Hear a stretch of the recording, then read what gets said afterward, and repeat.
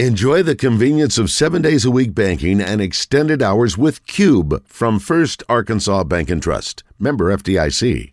Protect yourself from identity theft and take complete control of your debit card with Secure Lock Equip from First Arkansas Bank and Trust. Visit FABNT.com for details. Member FDIC. Guys, my screen was blocked here for a moment. He has been holding on impatiently or patiently. Let's welcome Kevin McPherson. I won't play the Batman for him. Okay. Better known as Hoopscoop, courtesy of Hogville.net. I wonder if Kevin watched 42 last night, or if he watched that seventh game of the 65 World Series today. Well, actually, he probably was like, I was watching Arkansas and Tennessee. Yeah, okay. That's great. I saw some of that, too. I did see some of that, yeah. I love it. Kevin, if you'd like to, we have a new element added to the program. His name is Marcus Elliott. Right. If you'd like to introduce yourself to him. I know Marcus. Mm-hmm. Hey, Kevin. I got to tell you, though, watching a little daytime TV, and Kevin will appreciate this because it's all Tom Brady today, right? So, as you know, I could probably watch Stephen A. Smith a lot. I like him a lot. I definitely like him. His opinion's great, and I just like him. You like his opinions? And I can tell you. You like his opinions? I'm going to tell you, as I've said before, he is probably the total opposite of me personality-wise. But he was good. He loves Tom Brady. Oh, he's just bragging about Tom Brady. So they bring on, I guess he's on with this lady on this show every day. I've never really seen the show much. And then they bring on Yet you love him. Yeah, I'll look at some of his clips on YouTube. I think he's pretty funny. Yeah. Anyway, they put on this female reporter who's an NFL reporter, and after they've talked about how great Brady is and all this kind of stuff, the lady that's with Stephen A. Smith says, well, who do you think the Bucs will look for? The Bucs still have a good team. Who will they look for to replace him? And this lady gives this answer. It even talks about Winston as possibly being a guy they'd bring back. And so Stephen A. Smith, he says, that's the problem with people who are as smart as she is. And she is brilliant. She's absolutely brilliant. But she overlooks the most simple answer to that question when you ask, who's going to replace Tom Brady? The answer is no one. No one's going to replace Tom Brady. Oh, wow. It was really funny. That is good. That's a good one. But he makes me nauseous. Does he really? Absolutely, Mark. I'm with you. 1 minute of him is just purgatory. 1 second. Oh, wow. Why do I like it? I know you either love him or hate him. I just like him. I'm in the hate category. I like Stephen A. Smith. I don't know why, but I do. That is horrible.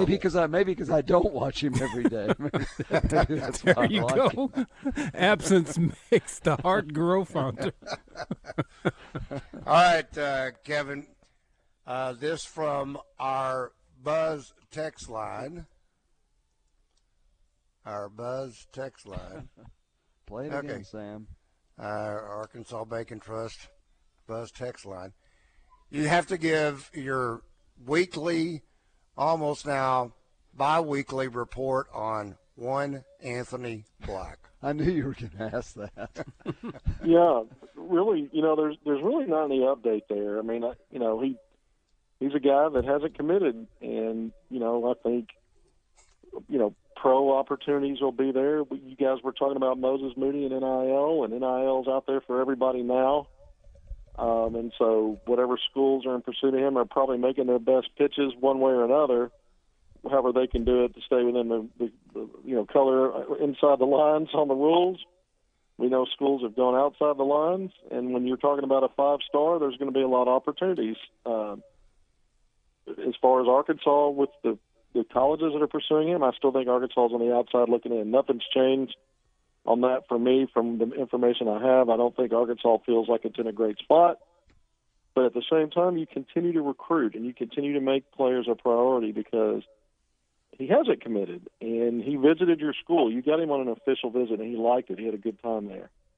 There are things he likes about your program. And if you're in the top 2 or 3, which is where I do believe Arkansas at the top of his list in terms of a group of schools. I just don't think they're in the top maybe 2 right now. Maybe they're third out. But you try to see if there's a way to change that.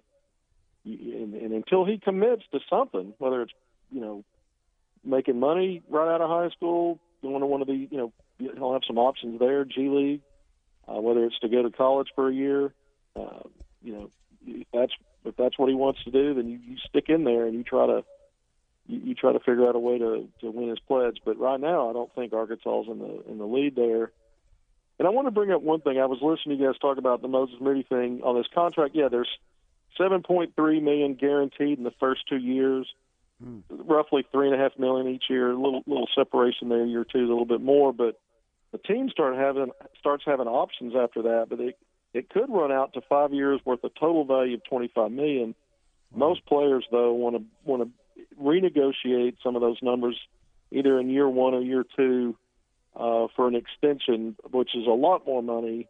And certainly when you're projected as a first rounder, but even a lottery pick, there's not much NIL can do for you in terms of not only matching money in the first contract, but it prevents you from getting closer to that second contract because you're basically taking yourself out a year there. So there's multiple reasons why, even if you love the school you're at and you see the benefits of being part of a program on the college level, even with NIL, it's just not lucrative when you have these other opportunities like Moses Moody had.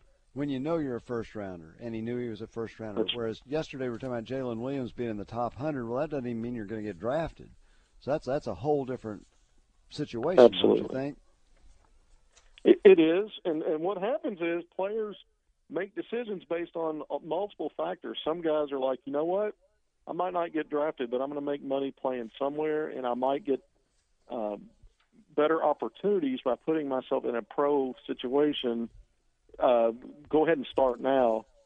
But I think that's one of the selling points this Razorback staff has, though, is that, look, why would you need to go get pro coaching when you're getting it right now? You're already getting it. If you look at the way Musselman does things, even when you look at game in and game out, the way he does rotations and how he does things, there's a lot of NBA baked into that. I see it all the time, and it's different from what a lot of these traditional college game plans are. All right, hang on, Kevin. It's Kevin Hoopscoop McPherson, thanks to Hogville.net. Rick Schaefer, along with Marcus Elliott. I'm Randy Rainwater. Drive Time Sports will continue.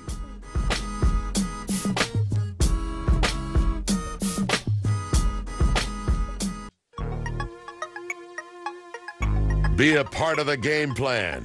It's Drive Time Sports on the Buzz Radio Network. Drive Time Sports on the Buzz Radio Network. Rick Schaefer, Marcus Elliott. I'm Randy Rainwater, joined each and every Tuesday at 5:30 by Kevin McPherson, better known as Hoopscoop, courtesy of Hogville.net. Kevin, I'm beginning to feel like we are sitting and watching greatness in front of our eyes, and I'm not sure we know where the ceiling is, and I'm talking about Jalen Williams. He has produced a double-double 5 of his last 7 games. The only games that Jalen did not have a double-double was having 19 points, 19 rebounds against South Carolina, and 18 points, 8 rebounds at Ole Miss. What is the ceiling? Is there a ceiling right now for Jalen Williams? I've said from day one that the moment he stepped on a college court, he would continue to be a volume rebounder. The other part of that equation was the offense. How was that going to materialize? How quickly would we see him start to bring that part of his game along? And we've seen it. Really, you go back to the start of SEC play. That's 9 games ago because they played 8 SEC games, plus now they've had the Big 12 SEC Challenge. So now in the last 9 games, he's averaged a double-double. The offense has started to catch up. But what we really didn't know, on top of just the volume and scoring, rebounding, just how good he was going to be taking charges, because we talk about shot blockers as being rim protectors, but this guy's top 7 in the SEC in blocking shots, and he has as many drawn charges as he has blocked shots. When you add them together, and you consider that a combination of rim protection, it's elite. It's beyond just good. It's actually verging on elite rim protector on top of averaging a double-double. And then he gets some really uncanny steals. And what I mean by that is he's not just picking guys' pockets. He gets deflections, but his hands are so quick and good. A lot of times deflections, go to someone else, or they trickle out of bounds, or he recovers his deflections pretty quickly and turns them into live ball turnovers. So he's doing so many different things. When you put it all together, I think he's an all-league player in a season that there's really good big men. When you look at Tosheboy at Kentucky, when you look at Colin Castleton, who's missed some games at Florida with injury, but here's a guy that's putting up big numbers. When you look at Kessler at Auburn, the transfer from North Carolina, Walker Kessler, averaging 4 blocks a game, he's scoring in double figures. You got, and then you put Jalen Williams in that mix. You've got 4 big men. When sometimes the league doesn't have 4 players of that quality in the front court anymore, because it's more and more of a guard game, right? Wings and maybe power forwards, but not as many true 4 or 5 types.